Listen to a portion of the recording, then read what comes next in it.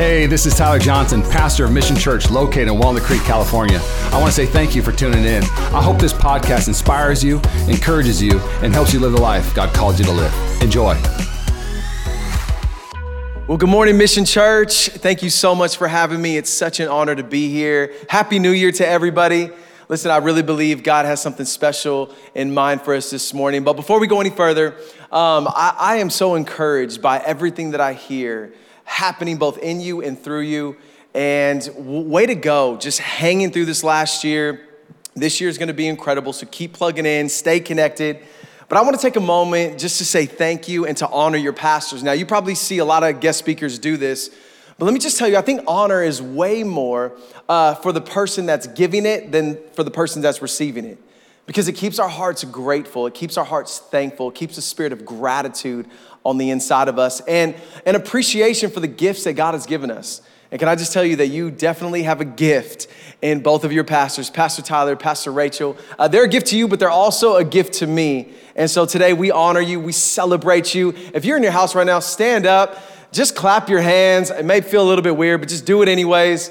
But I just want to say we're so grateful for your friendship, for your leadership. Thank you for loving Jesus, for really following Jesus. And just your life says enough. Your encouragement, your generosity, your heart for people, your love for the Lord. I just love you guys so much. Your friendship means the world to me. And thank you for having me here. I want to talk to you a little bit around this idea of let's dig again. Let's dig again. Shout at your TV, let's dig again. Would you pray with me? Heavenly Father, I just pray you'd speak to us in a real way, change us from the inside out so that we're never the same. In Jesus' name. And everybody said, amen. Amen. Well, I want to talk to you first about revival. It's a kind of a churchy word, but it just simply means that when God revives something, he takes something that's dead and he brings it back to life. And throughout history, we've seen God move in some incredible ways. Like, let me take you back to the 1700s and 1800s with a man by the name of Charles Finney. This guy loved the Lord, walked deeply with Jesus. In fact, there was a time where he showed up in New York City at a manufacturing plant. His brother was a superintendent. And as he showed up on the scene, people started to get a little bit agitated. Nobody knew what was happening. And as he walked through the manufacturing plant, as he got about 10 feet from these women, they fell to their knees and began to cry out to Jesus because there was so much conviction as a result of the presence of God that was so rich on this man's life. The owner of the facility, he wasn't even saved. He said, listen, we gotta have a church service. Can you preach to us? So Charles Finney preached and a little revival happened. People got saved. It was incredible. Now, let me take you to the early 1900s. There was a man by the name of William J. Seymour led what was called the Azusa Street Revival. It just started off as a little prayer meeting inside of a house, and they took it out on the porch because people started flooding the streets. The porch was so crowded that it caved in, crazy. So they had to take their prayer times to this little mission, no pun intended, right? To this mission where there was dirt floors, a broken down wooden altar, but the presence of God was there, and people started getting saved, healed, incredible. They say that the Azusa Street Revival, that as a result of that, about 600 million people have come to know Jesus. Come on, that's incredible. Now let me take you to the Hebrides. These are some islands off of the land of Scotland, and there was two older women that were in their 80s, and they were so disheartened that there was no young people in their church. So they started to pray. And they picked a specific time every day and just started to go for it. And not only did thousands of young people get saved, but God started to move in the streets, in their regions. I mean, people would come out in their front yard and just fall to their face, again, crying out to God, repenting, overwhelmed by his goodness, his majesty, his beauty, conviction. I mean, just incredible what happened in the Hebrides. And then we go to the Welsh revival. Now, this is a picture, maybe a little hard to see, but this is tons of people reaching out and just crying out to God. There was a man in his 20s by the name of Evan Roberts that had been praying for revival in his land since he was 15 years old. And he prayed this prayer. He said, Lord, bend me, and would you give me 100,000 souls? Well, during the Welsh revival, in about 5 months, over 150,000 people got saved. Bars started closing, police stations were closing. Their World Cup, their soccer main event, didn't even happen that year. In the books, in the history books, it just says revival. Incredible. But this is probably one of my favorites. Happened in 1857 in New York City. Right here in the U.S., everybody in the nation was kind of in turmoil. There was a lot of division over slavery. There was about 30,000 men in the streets looking for work. The economy was taking, the stock market plummeted. And there was one business guy that when his church went out to the suburbs, he stayed in the city. He just had a heart for the city. And he started to, try to evangelize and talk to people about Jesus. Nobody wanted to hear what he had to say. So one lady or one person asked him, they said, hey, have you tried to just pray and see what God wants to do? He was like, man, that's a good idea. So that's exactly what he did. He said, I'm going to host a little prayer meeting. He passed out invites and he shows up to the prayer meeting and it's only him.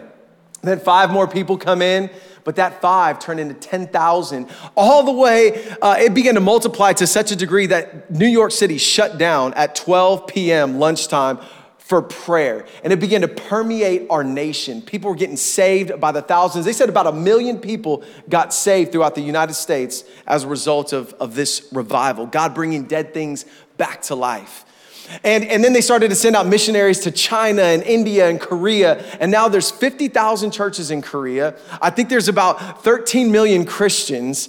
And they send out the most missionaries than any other country in the world. Just incredible. Think about what God has done.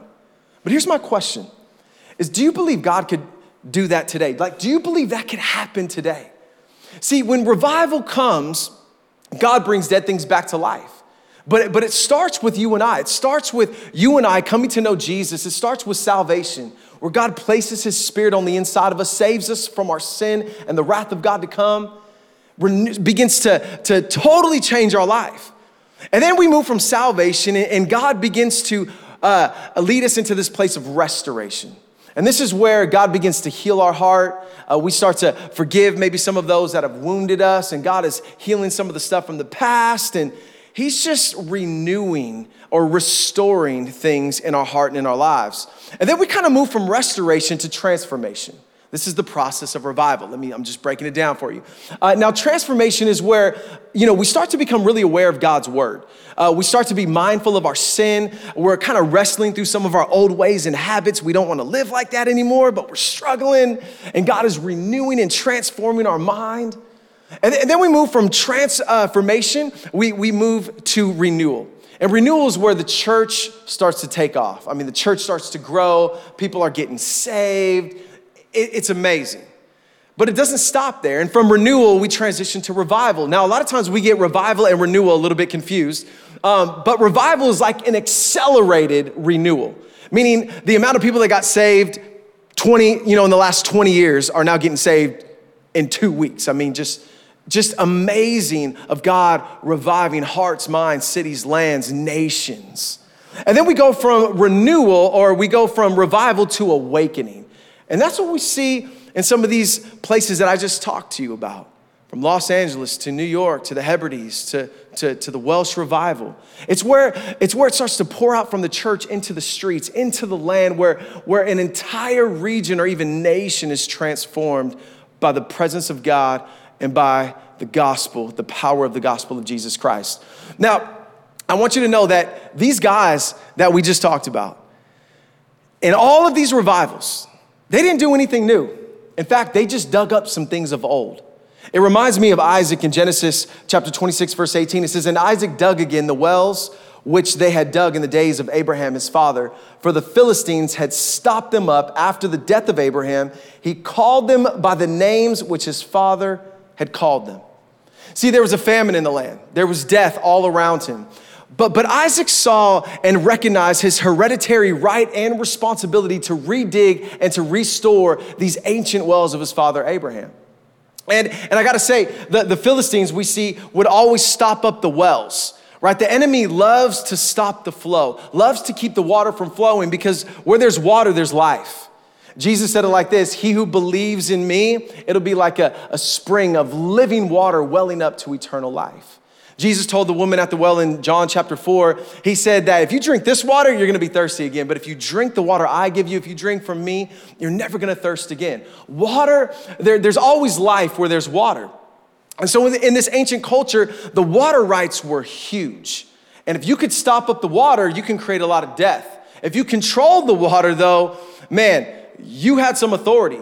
You had some power, right? You could grow crops, you could take care of your herds, you had influence. In fact, in the New Testament, Peter refers to the godless as being wells with no water. And see, where there's water, there's life. Pastor Dave Patterson, I love the way that he says it. He's one of my pastors. I know you guys are familiar with him too. He says that he who has the water, again, has the authority. And see, I believe today that God wants to do a new thing in an old way. You see, these past revivals, they didn't really do anything new. They just dug up some things of old. Now, Isaac, he would go on to dig some new wells of his own, but first he had to dig up some old ones. God was gonna do some new things, but first he had to dig up some old ones. So we don't live in the past, but we can totally learn from it. And so I believe that God wants to lead us down some ancient paths.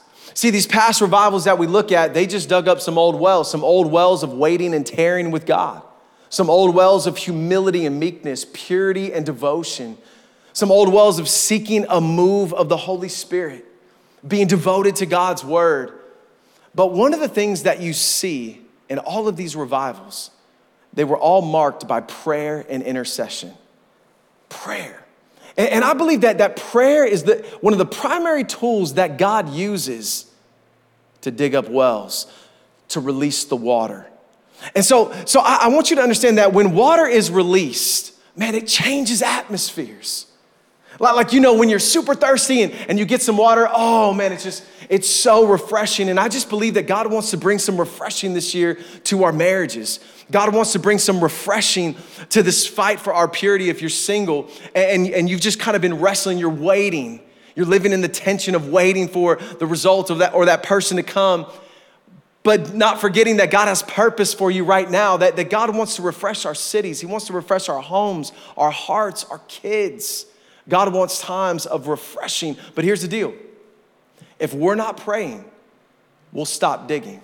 I'm telling you, prayer is the primary digging tool that releases the water. If we stop praying, we stop digging. And then we find ourselves giving into all the other things. We stop digging, we start complaining, we start fighting, we start grumbling, right? We start fearing, we start worrying. So I want to invite you to dig with me again. And I think a great picture of this is a man by the name of Gideon found in the Old Testament. Now, let me give you some context of the generation he was living in. It says in Judges chapter 2, verses 10 and 11, that after that, a whole generation had been gathered to their ancestors. Another generation grew up who neither knew the Lord nor what he had done for Israel. Then the Israelites did evil in the eyes of the Lord and served the Baals. In other words, the enemy, Satan, the devil, clogged up the wells. Right? They lost their sight. They didn't know God. They didn't know the things that he's done. And as a result of losing their sight, this is going to sound corny and cliche, but it's true. They lost their fight. They stopped digging and they started settling. And God has never called us to settle. And the enemy's going to do whatever he can to try to fill the wells. And what did they do? They turned and they worshiped Baals. Baal was the god or the false god of fertility, a promise of fruitfulness, but couldn't deliver. And then they were overwhelmed by the Midianites. God gave them over to the Midianites because they started to worship idols and Baals and false gods. And the Midianites would come and just pillage the people of Israel. I mean, if they grew a crop, they would take it. And so you see this sense of, because they weren't digging, they kind of lost their fight. And Gideon gives us a little bit more insight here. It says, the angel of the Lord came and sat down under the oak in Ophrah that belonged to Joash the Abiezrite, where his son Gideon was threshing wheat in a winepress to keep it from the Midianites. When the angel of the Lord appeared to Gideon, he said, the Lord is with you, mighty warrior. This is found in Judges chapter 6.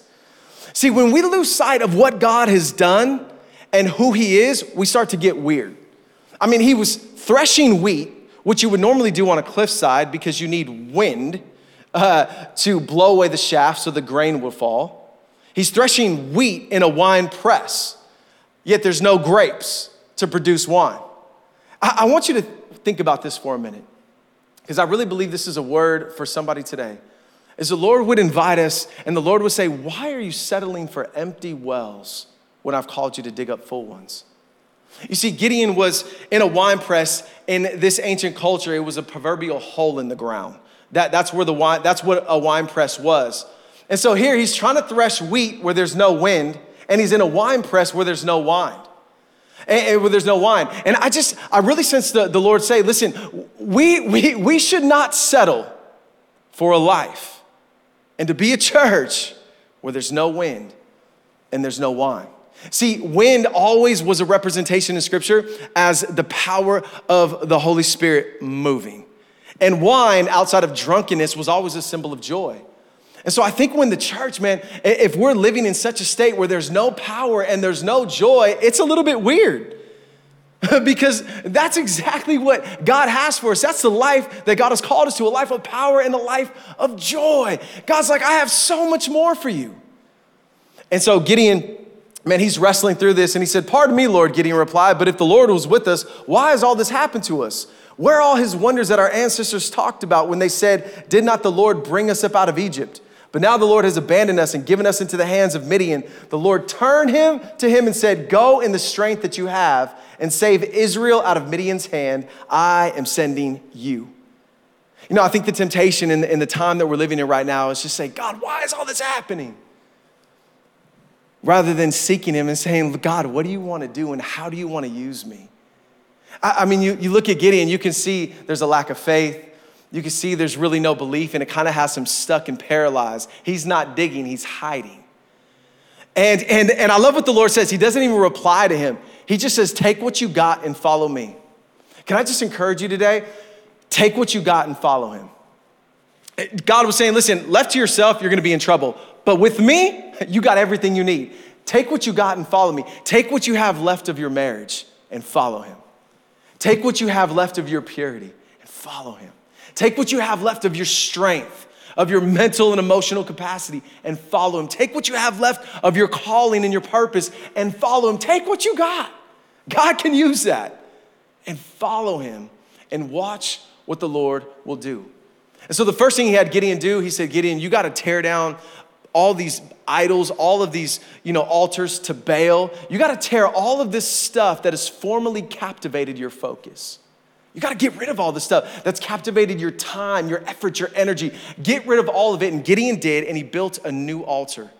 And I believe that God is inviting us to the same, that there's some things that have captured our hearts, our minds, that have really just kind of enamored us and is getting the very best of us. And God's like, listen, I have something so much better in store, but I believe it starts with prayer.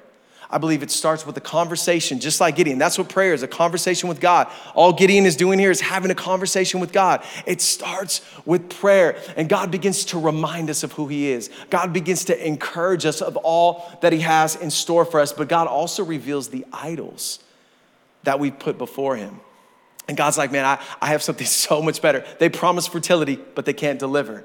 God is inviting us to dig again. God is inviting Gideon to dig again.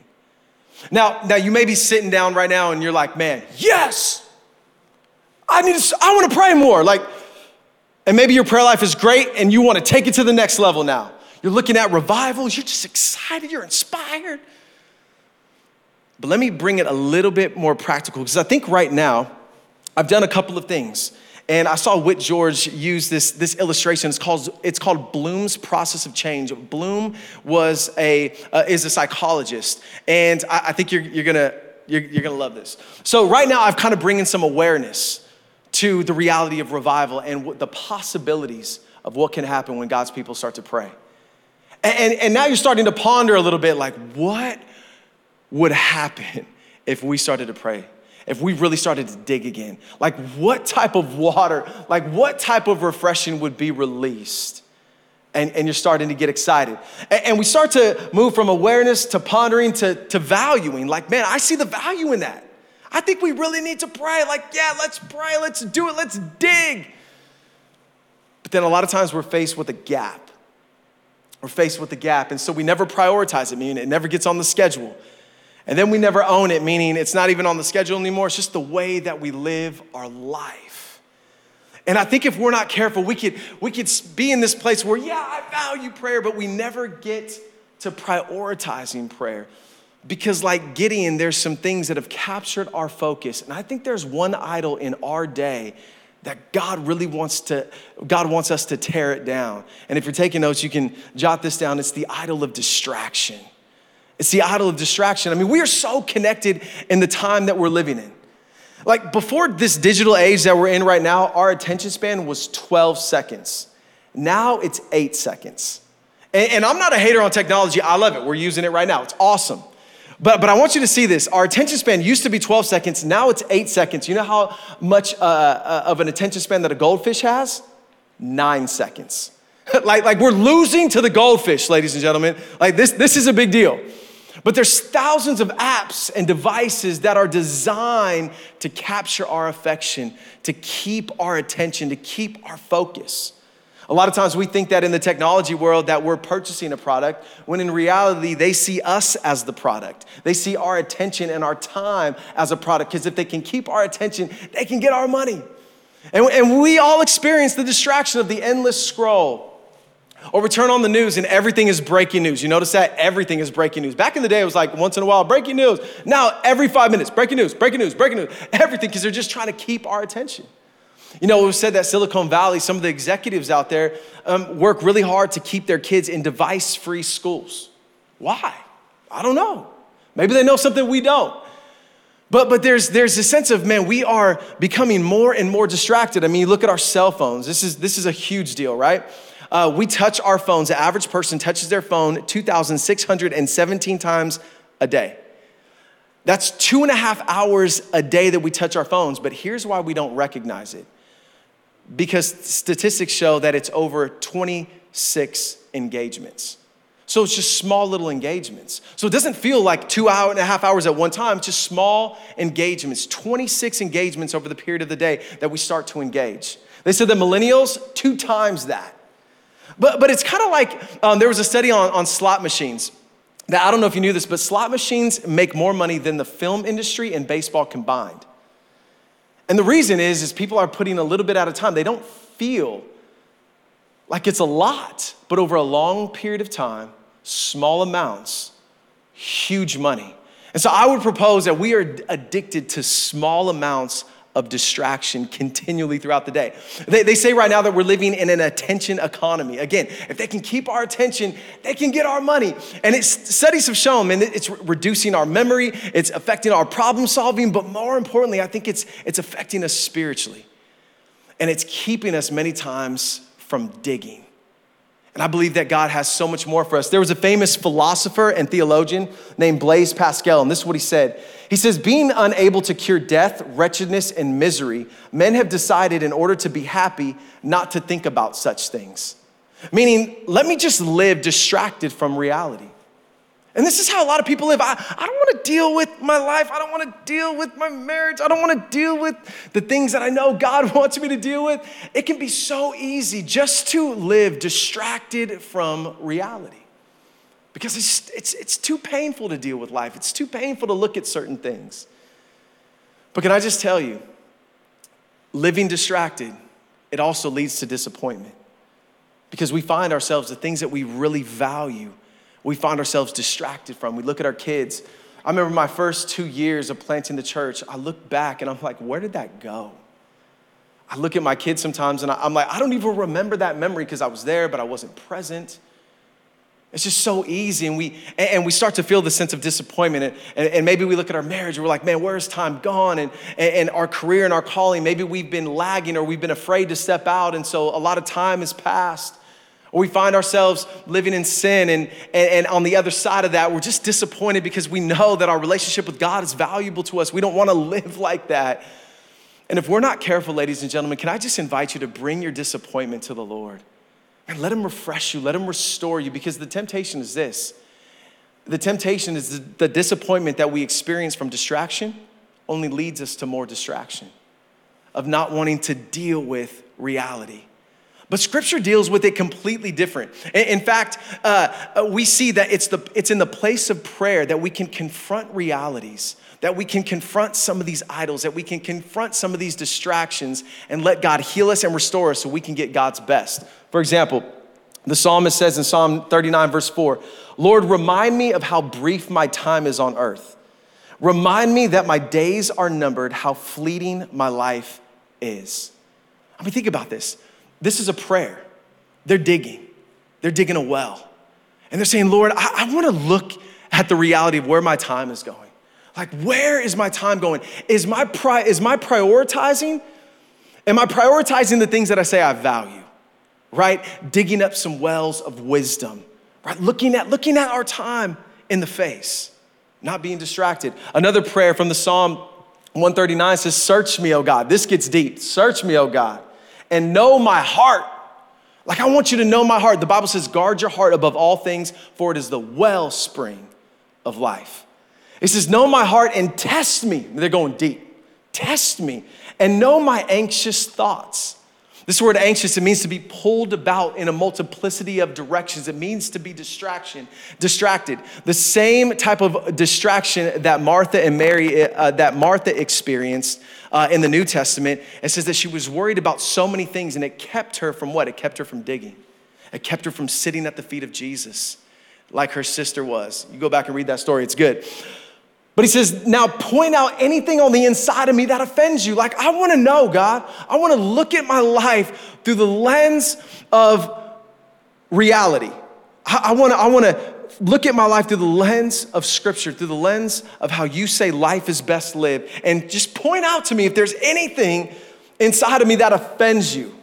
And look what the psalmist says, and lead me along the path of everlasting life. Like, I pointed out, let me deal with it because I know that you have the path of life.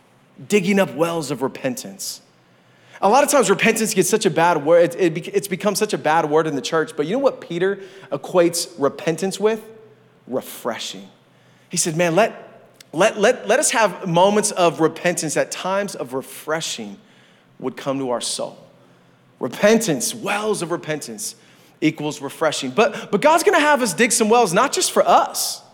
But God's gonna have us, listen, in prayer, God is going to reveal that there are some wells, there's some water that he wants to use you to dig a well so that others can drink.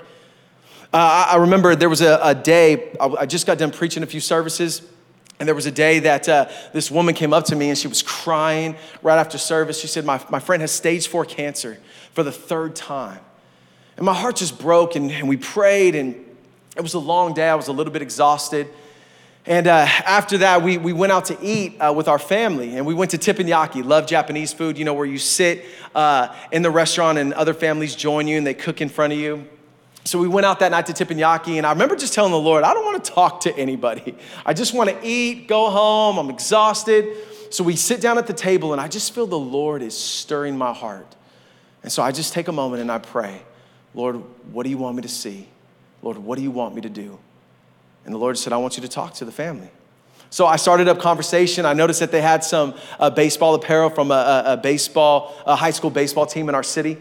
And so I said, hey, you guys, are you guys familiar with Amador baseball? They're like, yeah, our sons play for Amador. And I said, oh, there's a couple in our church, that their kids play for Amador as well. I said, I'm their pastor. And so they said, well, what's their names? And I gave the names, and they said, you're their pastor? And I said, yeah, I'm their pastor. And the woman's face got so pale, and they all just stared at me. And I was like, I'm not gonna take an offering. Like, we're eating. Like, what's wrong? And she said, you're their pastor? I said, yeah, I'm their pastor. She says, you've been praying for me. She said, I'm the woman with cancer. And I'm like, what? I'm so grateful in that moment that I took a moment to dig. I just took a moment to pray, just a simple prayer to say, Lord, what do you want me to do? And can I just tell you, she got to drink that day. It refreshed her soul. She was reminded that day that God had not forgotten about her. She gave her life to Jesus. She died of cancer. When she died, her husband came to me. He said, man, she requests that you do her funeral. And I got to preach the gospel to over 700 people. can I just tell you, God is gonna prompt you and urge you to dig some wells that aren't even for you, but for others to drink. And it started in a simple moment of prayer. And so Peter kind of helps us land the plane a little bit. He says, the end of all things is near. And what Peter's saying is Jesus isn't necessarily coming back tomorrow, but he said the stage is set. I want you to get your eyes on eternity. I want you to see the reality of Christ's return. That Christ has come, born of a virgin, lived a sinless life, died on the cross for our sins, rose again on the third day, ascended to heaven, poured out his Spirit. Peter was saying the only thing left is for him to return. So I want you to get your eyes upward. I want you to focus on eternity. Why? He goes on to say, as a result of that, therefore be alert and of sober mind so that you can pray. What Peter's saying is be alert, like don't be swept away by emotions or passions. Keep an eternal perspective on life. Live a life that's balanced and moderate. We live in a very polarizing world right now. People are going this way and you're being pulled this way. And Peter's like, no. Stay focused, be sober. Don't get caught up in illusions. Don't get caught up in deception. Keep your wits. Like Paul told Timothy, keep your head in all things. Why? So that you can pray, so that you can dig. Because listen, ladies and gentlemen, we are living in a time right now where people need water. People are thirsty. There's a lot of death. There's a lot of decay. And what's interesting is this word pray, it does not mean praying in the synagogue. It's actually a different word that's used here. It means praying outside of the synagogue, which normally would be along riverbanks or on the shore of the sea, kind of in everyday life. And I thought, how amazing is it when we get alone with God and let him wash us with his word so we can keep our minds sound, so that we can be sober and alert, so that we can continue to dig in a time, in a season of famine where people are thirsty, where people are hungry. And so Peter's urging us, he's saying pray, because can I just tell you, Mission Church, what God wants to do here and what God wants to do in the Bay Area, I'm so glad we live here. I know a lot of people are moving, but we're planted.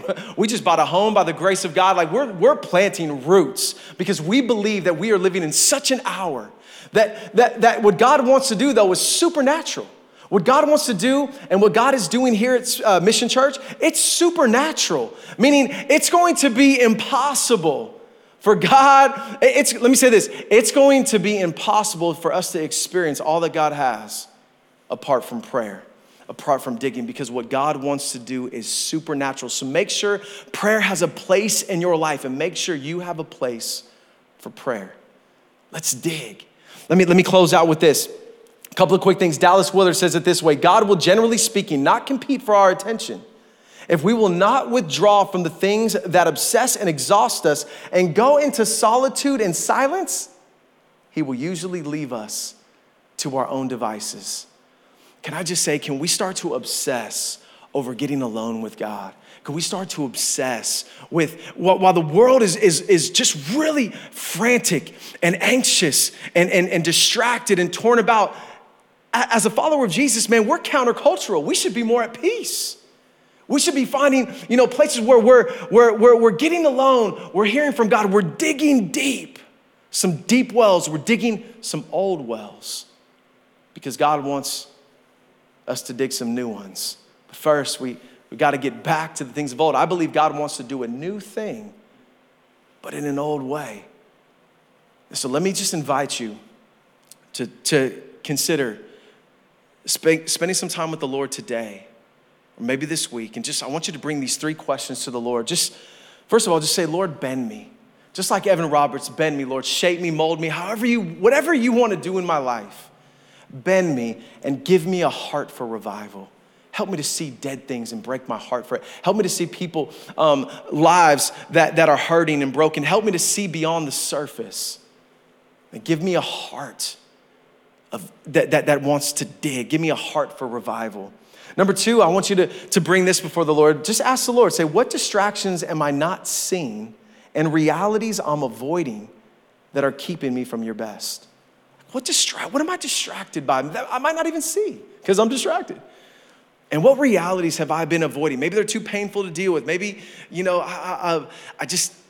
there's been some fear. Maybe you just haven't known. Maybe there's some things that you've been avoiding that God wants to deal with so you can experience his best.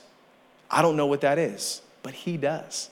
So let's bring that before the Lord. And then number 3 is what disciplines do I need? What disciplines do I need to make prayer a priority? I think sometimes we set goals, and a lot of times we don't hit it because we don't have the disciplines in place that get us there.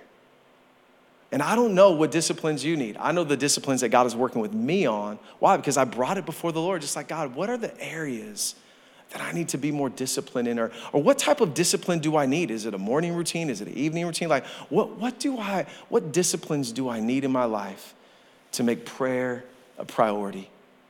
Mission Church, I believe that God is doing something very special in our region, and you're a key part of that.